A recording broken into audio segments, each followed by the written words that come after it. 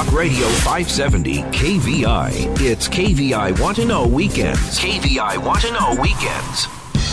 Get ready to raise a toast with Seattle's most spirited hour of talk. Happy Hour Radio, sponsored by Mary Hill Winery. Explore the best in Washington wines, beer, spirits, food, and more with your guide, Seattle sommelier Christopher Chan. It's Happy Hour Radio, right now on Talk Radio 570 KVI. All right, welcome back to Happy Hour Radio. It's Saturday night in the city, Saturday night in Seattle, and welcome to Happy Hour Radio. I am your host, Christopher Chan, your advanced sommelier, your weekend wine guy, master mixologist, and commodore of cocktails. Hope you're at home or on your way to a great place for some libations or some good food, or you're cooking something up, but hopefully you have something in your glass. And it's all about happy hour. We're talking about wine, spirits, cocktails, and more. And I've got two great guests today. I'm so excited to have David O'Reilly, the founder of Owen Row Winery. Part Oregon, part Washington, and part Ireland, I imagined. But we've got David O'Reilly here on the show. And I also have one of our local cats, Ronald Holden. He's an author, he's a writer, he's a bon vivant. He's written a book most recently called Homegrown Seattle. And I know what you're thinking. That used to mean something else back in the day. But Homegrown Seattle is all about 101 true tales of local food and drink. And when you want to go local, I want you all to check out Restaurant Week. We are right in the middle of Restaurant Week, and April 19th through the 23rd is the second week of Restaurant Week. SeattleRestaurantWeek.com has 165 great deals for you. For lunch and for dinner, it's $15 or $30. Your choice. Go in the day or go in the evening and have great food and great wine. And if you want to have some great wine, you can check out Salties on April 29th. My friend David LeClaire, SeattleUncorked.com, has Sexy Syrah, the big Syrah tasting over at Salties. That's a food and wine event. Of course, the wine will be red. No one's making a white Syrah yet, but it's Sexy Syrah at Salties, SeattleUncorked.com. And if you want to get out and about and enjoy a luncheon for charity, check out the Celebrity Waiters Luncheon. I'll be there. It's Friday, May 8th at the Fairmont Hotel. It's a kick in the pants. It's costumes. It's fantastic food. It's lots and lots to drink.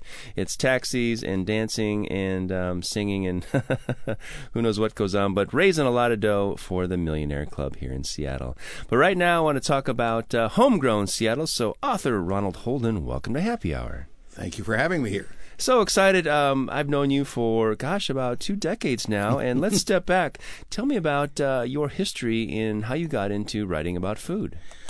I had known David Brewster back when he was the assignment editor at King Television. And eventually I succeeded him as he went on to a number of other ventures. And he ended up being the founder of Seattle Weekly, the paper we all know and love today.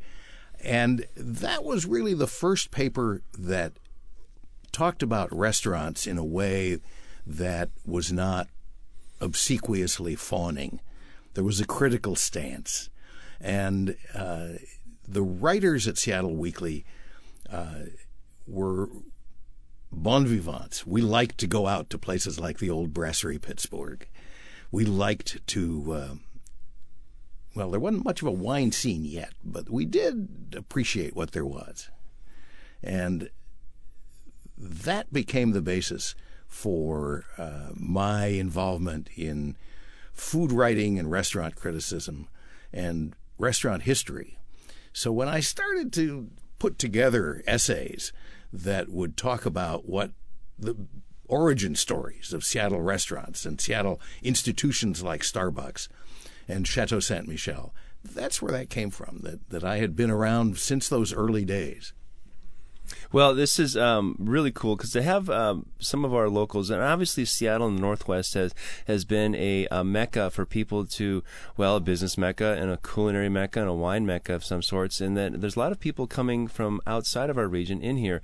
And so to have a tome, a short tome, it's 260-some pages, but the 101 stories, I think, reflect a lot of our, absolutely reflect our great history and the people who had visions and followed it, and to see where they were then and where we are now, it's really remarkable. It is not a magazine-style guidebook. It is not the 38 latest, hottest places to eat on the Internet.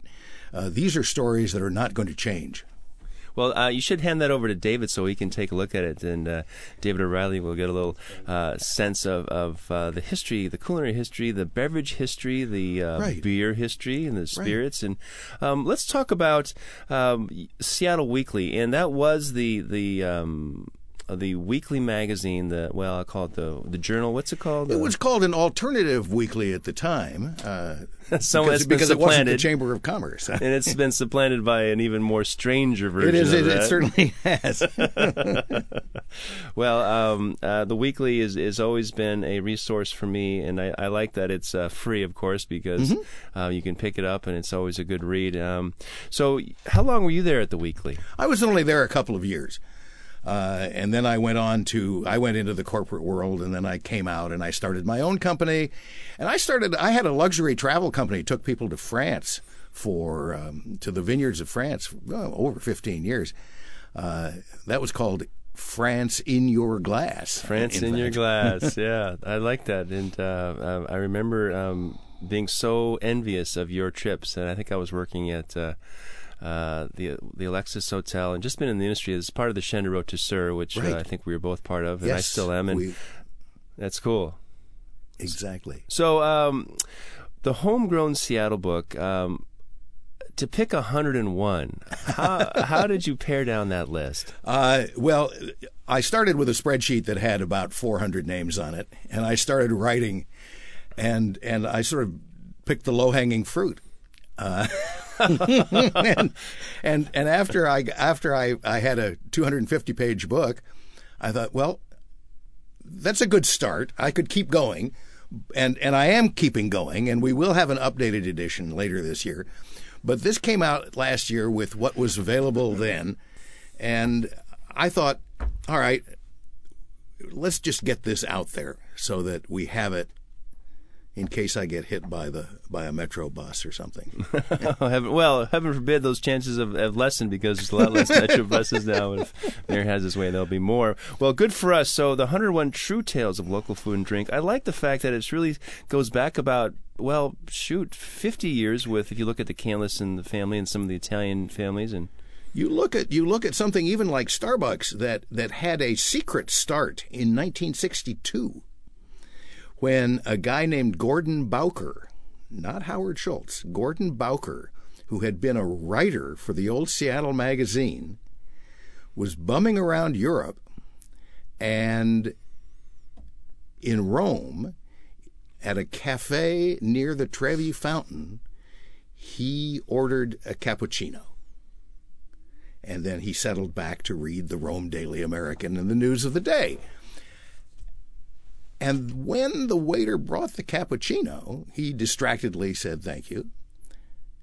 And then he tasted it, and that was the moment. That was Gordon Bowker's epiphany, his aha moment. And it was that this was really good, that coffee could be more than what fueled an overnighter, an all-nighter in college that was not Maxwell House. Or Juan Valdez. It was so Gordon made himself a little promise that day that if he ever had the opportunity, that's what he wanted to do, was drink coffee that was this good. And when he got back to Seattle and started working as a writer, he really became an evangelist for good coffee. Now, in Seattle this month, there's the Specialty Coffee Association of America bringing hundreds of people. It's a whole new industry. Coffee Fest, Seattle. I remember that. Yeah. Silverman. Well, and the Razzle Dazzle is, of course, the barista competition. And the big debate is still whether you do real espresso or whether you do pods. Oh, God. And the purists all say, oh, well, we must have pods, and the revolutionaries are saying, no. The aristocrats are saying we must have real coffee, and the revolutionaries are saying we have to have pods. The environmentalists are saying you guys are... And the environmentalists are mad at everybody, and... But back to Gordon, and Gordon realizes that he has to go all the way to Canada to buy coffee beans because there's nothing here in Seattle at the time. And he was driving he would round up money from people who would then say, bring me back a pound. And he'd drive up to Murchie's and put all of these purchases into the back of his little Alfa Romeo and drive it back. So it wasn't contraband back then. You could actually transport. It was perfectly all right back then. And he and his roommates ended up doing their own roasting. They said, we can do this in Seattle. And so they got themselves a little roasting plant, and they went down to Pete's in California. They later bought the company, but Alfred Pete was a Dutchman who had worked for Twinings, and he had a little company that in the Bay Area. And slowly but surely they established Seattle as a place for coffee. And there was a graphic designer who did this sort of mermaid with a tail. That was Terry Heckler who did that. And I like that the siren had breasts. Well, yes, in the beginning the siren had I mean, coffee's sexy. Nipples. Oh my goodness, not nipples. Oh my goodness. And there was this idea, and I'm not entirely sure it's true, that Mr. Starbuck in Moby Dick was a coffee lover. He was the first mate. So that's where the name came from. And they sold beans and nothing but beans in the beginning. And, of course, the naysayers immediately said, they're over-roasted. It's too dark.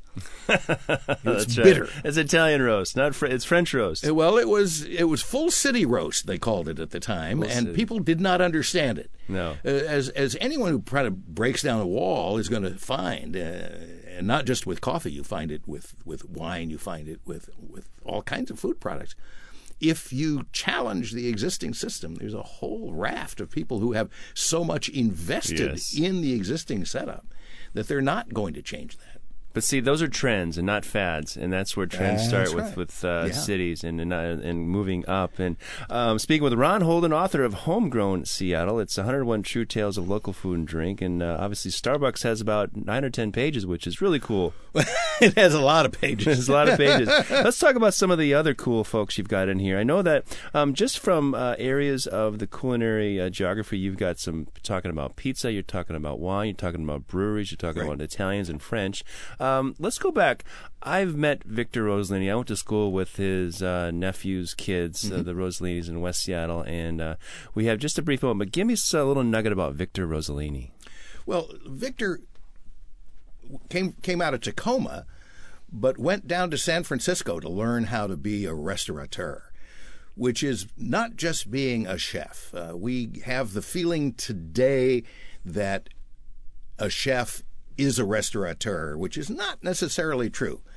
A chef knows how to cook food, but that's not. Restaurants is so much more than that. Yeah, you said at a table. It's a table setting, and you've got all these different, there's the ambiance, the atmosphere, and the people, and the noise, and the levels. There's so much more going on. When Victor came back to Seattle and opened his first restaurant, the 410, there was a big sigh of relief that Seattle at last had a real restaurateur. And this happened at about the same time that the liquor laws were changed, so that you could order liquor by the drink in a licensed establishment. And the Canlis family got started at almost exactly the same time. That's it's ironic that we have these great families, these great traditions, and we're going to take a short break. When we come back from the break, we're going to talk more about Victor Rossellini. Sure. Then I want to talk more about just touch on the Canlis family, and then give me one of your really cool stories that you included. That no one knows this, and what I thought was really cool is that Sherry Weatherall and Barnaby Dorfman are my neighbors, and so I know them, and of course Charles and Roseanne Finkel and all that. But stick around, folks. Well, we've got Ron Holden with Homegrown Seattle here on Happy Hour Radio.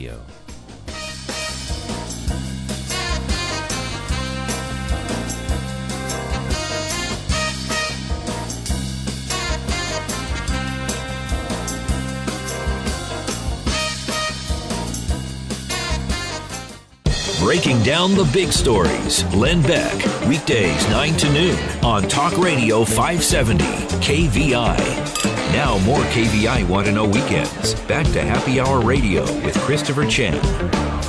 Hey, welcome back to Happy Hour Radio. We are deep into Homegrown Seattle with Ron Holden, his 101 True Tales of Local Food and Drink. And I had the pleasure of reviewing this book, not critically, but really as a measure of comfort. And if you want to know history, and I think history gives us sort of a better perspective of who we are and where we are in our place and time.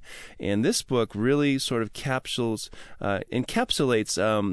enough history to give us a sense of place and a sense of, evolution. And so, Ron, we were talking about Victor Rossellini, and Victor was the one of the best-known hospitality mans, and also known for his great cuisine. But the restaurant 410, was that on 4th Avenue?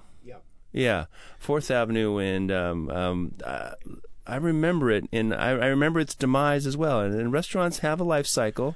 They do, and Victor, what distinguished Victor was his ability and understanding of how to get people of different and differing political points of view into the same room, maybe even at adjacent tables, and then not kill each other. Yeah, that's hospitality, and making people feel, and then having decorum, but also feeling like, you know what, we can enjoy ourselves, and that's what I think dining and wining is all about.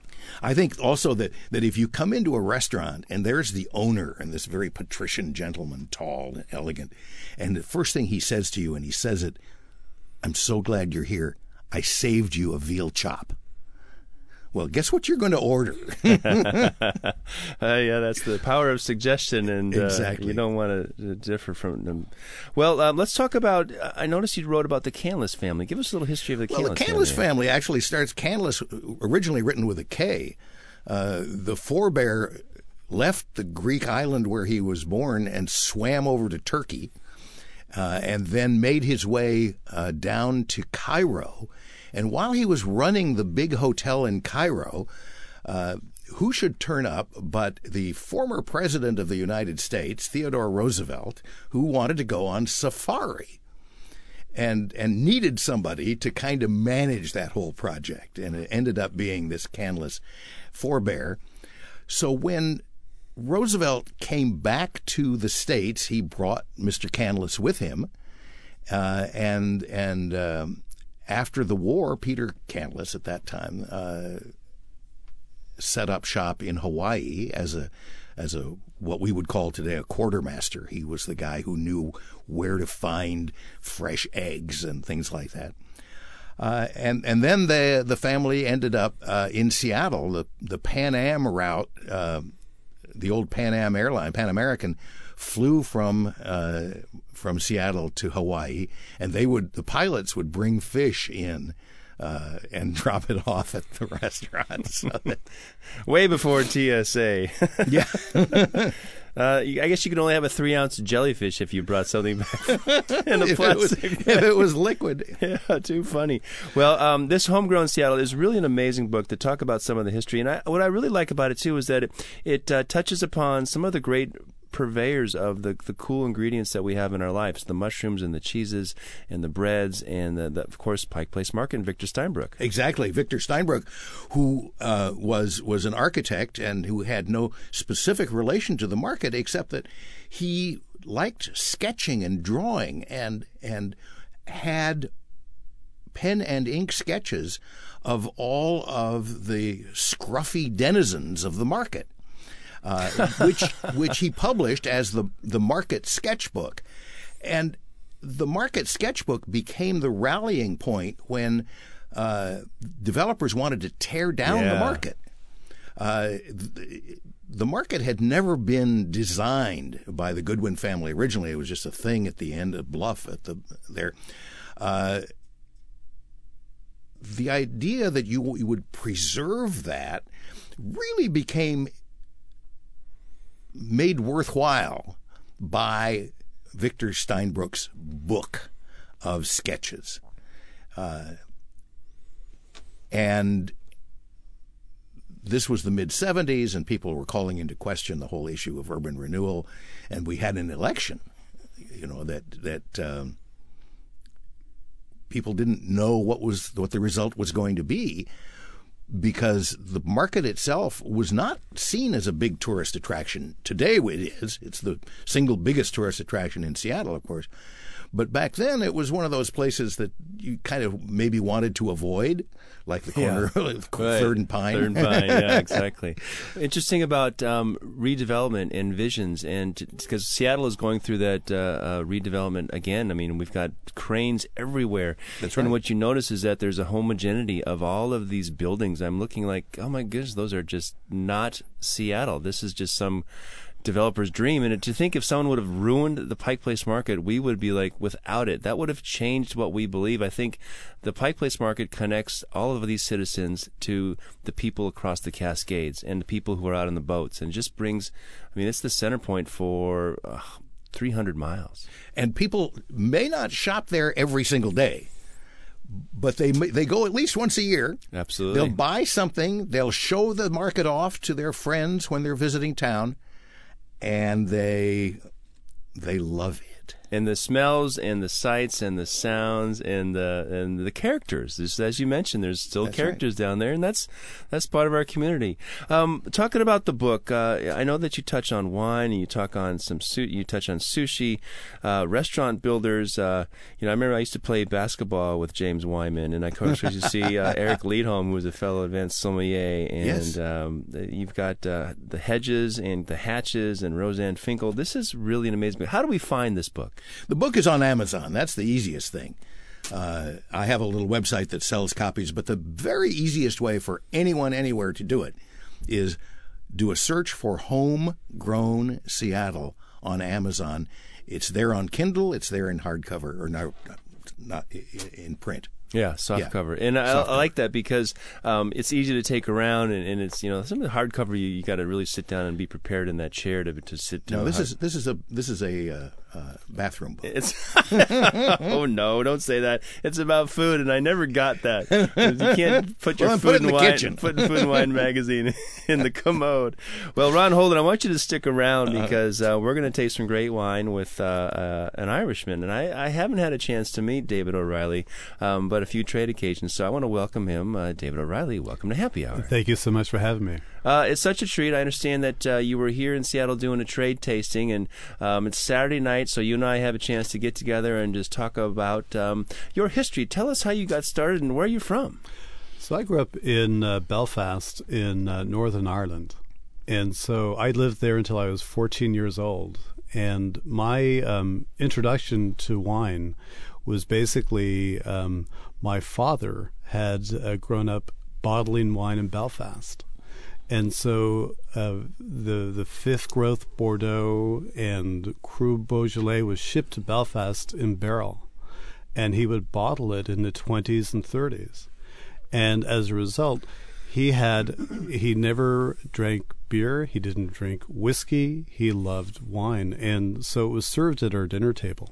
And he really wanted us to appreciate great food along with wine, which is very unusual for an Irish family. Very unusual. And the first thing I was thinking, did someone think he was a spy or something? Because he wasn't drinking Guinness or Harp or Jameson. No, that's right. And, of course, in, very sectarian city is Belfast. And so people will always identify you by what you drink. Yes. So that is exactly right, Chris. That's what I thought. I said, that's very interesting. Well, that's somewhat like my upbringing, is that I've had an exposure to great wine at a young age. And I've always said to people, ask me how I got in, I said, once you try the best, you can figure out the rest. Absolutely. And for me, it came about, very naturally, very organically. I loved growing things.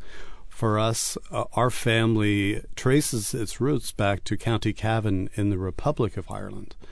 And when I left in 1977, my aunts were still churning butter. And so it's a very backward part of Europe, in really all the great sense of that term. It was back to nature. And we visited a few years ago with my two older daughters. My wife hadn't been to Ireland, and we visited a relative. He's a butcher, and he presents himself, and he's got this bloody apron all the way down, and two big butcher knives. At least he wasn't a dentist. That's that would be, or maybe even a winemaker. Oh yeah, and because I wouldn't trust winemakers with big knives, and so he, I was asking him, well, how far do you go to get your animals? And he said, well, I killed them all myself. And I said, well, it's obvious with all the blood on him. But he said he doesn't go any further than about 3 miles. I love that. And so that's what I experienced growing up. And we would be sent down to what we called the home, the farm, and we would hay my aunt's fields and my relatives' fields. And we would gather around at lunch and have these big pots of lamb stew with soda bread, and the butter was a little thicker than the slice of bread. Oh, my. And I knew that this is what I wanted to do. I wanted to get back to earth, back to nature. I love it. Well, stick around. We're going to get back to, after this break, back to Happy Hour Radio with David O'Reilly of Owen Roe Wine.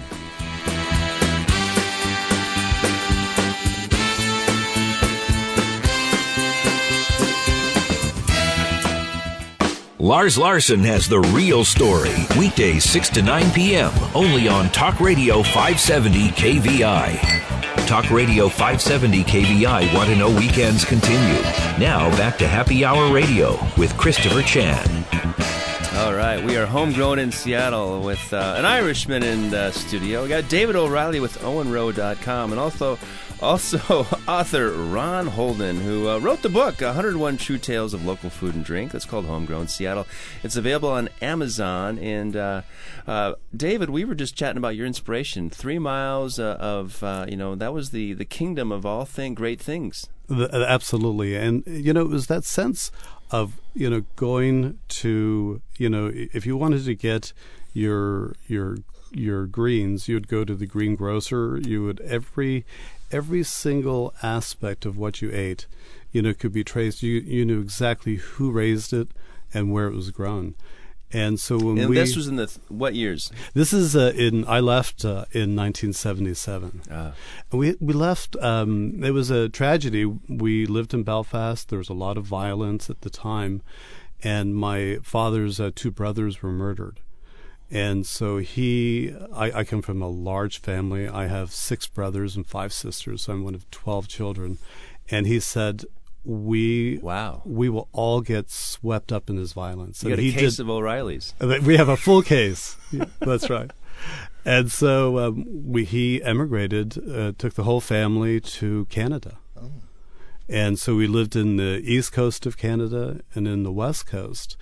And he was teaching political science and decided to give it all up. And we moved to northern British Columbia, a little town called Bella Coola. And the Bella Coola River is one of the most prolific rivers for steelhead, cutthroat trout. It has some amazing salmon runs of coho and chum and of course, the big king salmon. So we lived just in this pristine environment. And if I needed any more inspiration to really embrace an agrarian life, that was it for me. And so by the time I had graduated from high school, I knew that this is what I wanted to do, is to be a farmer.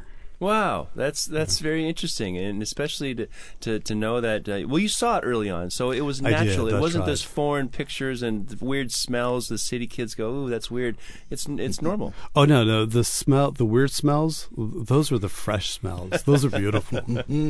Well, Ron, I'm sure in your writings here in the Homegrown Seattle book, you've probably come across some interesting stories and smells about farmers and people the same. Well, I read the story of a chef named Jeff Miller who was in San Francisco and who had been working for Jeremiah Tower at Stars.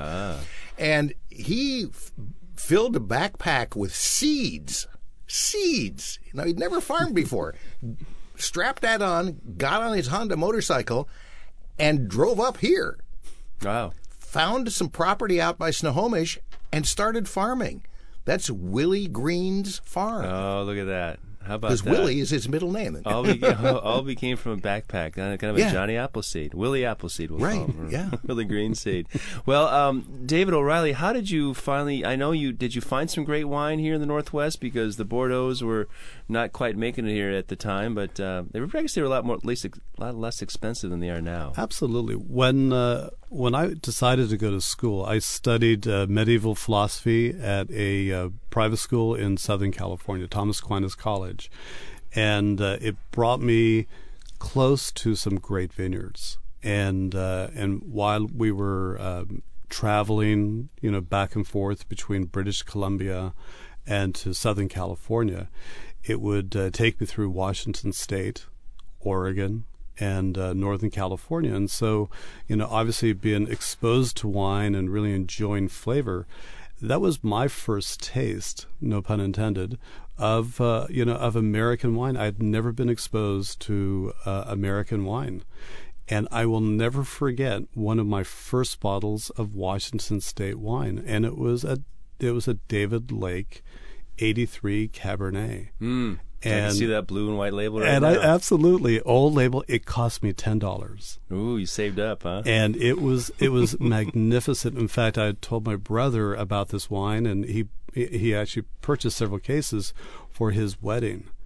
And years later, I had no idea that I would actually end up moving to Washington State, but I now get to work with those same grapes. In fact, I have one of those wines with me from that original planting at Red Willow Vineyard that David had worked with. So fun. Speaking of another David O'Reilly, here's the winemaker for Owen Rowe. And David, you started making wine in Oregon prior to Washington, though, right? I did. I started initially in the Central Coast in California. And for me, the holy grail was Pinot Noir. And Pinot Noir was not necessarily really been made in a high-quality manner in California. It was Napa Valley Pinot Noir, good, but probably not the best area for Pinot Noir. And so, I came up to Oregon, and what year was that? That was in 1992. So I was already in the wine business in California. Wow. I worked there for 3 years. And I came to Elk Cove in 92 and stayed there about 6.5 years, and really, grew very fond of the Willamette Valley and the different. At that time, there was one AVA, and it was the Willamette Valley, and then just exploring the different soil types within the valley. Well, did you work with Adam then to help him? Or Adam was in school, so I worked with his parents. Oh, so fun. How about that? Well, I had the pleasure of hanging out with them a couple of years ago. Very nice people. So your inspiration was Pinot Noir, which makes sense because that is one of those, we'll say, ethereal grapes, the wines that we go, the Burgundies, etc. But the Oregon wines are fantastic. I've had those. But let's talk about your Washington project. Well, in 1999, I was discussing, kind of my dream of making, some great wines from the Pacific Northwest. And at the time, I was making some wines with my partner, Peter Rosbach from Chenin Winery. And we were getting fruit from Block 1 Vineyard, which is now Shampoo, and also some old vines, Zinfandel, from some vines planted in 1880 in the Dalles in Oregon. And a friend of mine said, you really like balanced wines, you like wines with acidity. Let me show you this vineyard in the Yakima Valley of Washington. And he brought me up and introduced me to Hugh Shields from DuBrul. Yeah, you and Kathy. Hugh Shields took me around his vineyard, and it was in wintertime in 98, and so the vines are dormant. They're little spindly sticks on the trunks. And, two things kind of came to mind. Either this was a great site because there wasn't a lot of growth, very rocky hillside, or else Hugh was an idiot and he didn't know what he was doing and he didn't know how to farm. So diverse. So I decided to, just take the risk, purchase some fruit from Hugh Shields, and really the rest is history because I got to work with these grapes that hung out in Yakima Valley with, incredible ripening, but with incredible acidity. Those original wines that I made from under my Owen Rowe label in 99 will probably age another 20 years. Yeah, De Brule is, I believe we were chatting with the Shields, and it's the only place in the world that you can grow 5 varieties, world-class varieties, or world-class wines in one place. It's absolutely crazy, and that's what makes, the Yakima Valley such a diverse growing area, because you can do so many grape varieties so well. Well, that's and you ran into the Shields, or did you find them on the internet? Literally, it was another winemaker said, you're crazy. This is what you like. Let me introduce you to someone who's equally as passionate. That's wonderful. Well, the Shields are great, and I know their daughter Carrie, UC Davis grad. She's making some phenomenal wine, and we are very proud of the people. I mean, I am as a sommelier. When we recognize De Brule on the vineyard, that's really an honor and a privilege to have those grapes, because there's a first growth mentality for that property. Absolutely, and it's not a large vineyard. Every vine is manicured as if it were a first growth Bordeaux, and so when you go out to that vineyard, they know every single aspect of a hillside and how shallow the soils are. They tailor their farming to each specific vine, which is just, not done in a mass, produced fashion in some of the larger wineries. It just can't be done that way. Well, we'll look forward to tasting that someday. You got 3 wines. Quickly tell me what you have. When we come back from this break, we'll dive into these 3 wines. Okay, I have 3 wines from 3 different vintages. So the first is a blend that I call Abbott's Table, a little nod to my my Catholic upbringing. And it's a blend of Zin, and then the next blend is a Bordeaux blend from our new estate, and finally we'll end up with the original planting of Cabernet from Red Willow Vineyard. Awesome. Well, stick around, folks. We'll be right back on Happy Hour Radio, speaking with David O'Reilly. He's got 3 fantastic wines. I'm certain. I know this, and I want you to search them out. It's owenrowe.com, so stick around. We'll be right back on Happy Hour Radio.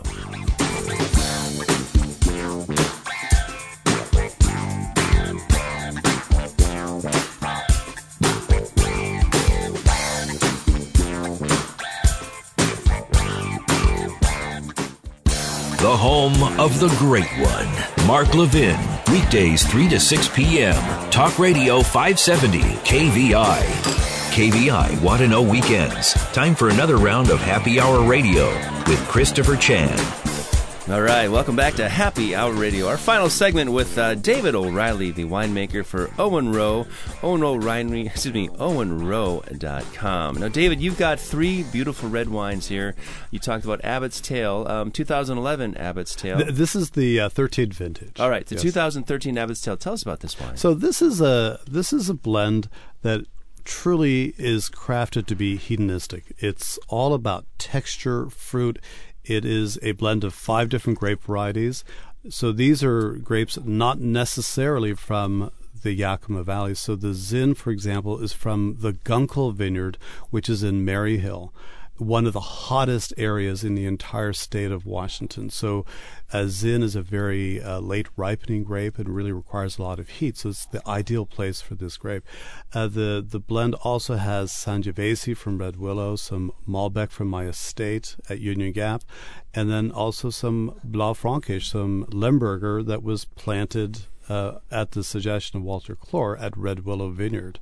And so it's all about being red-fruited, textural.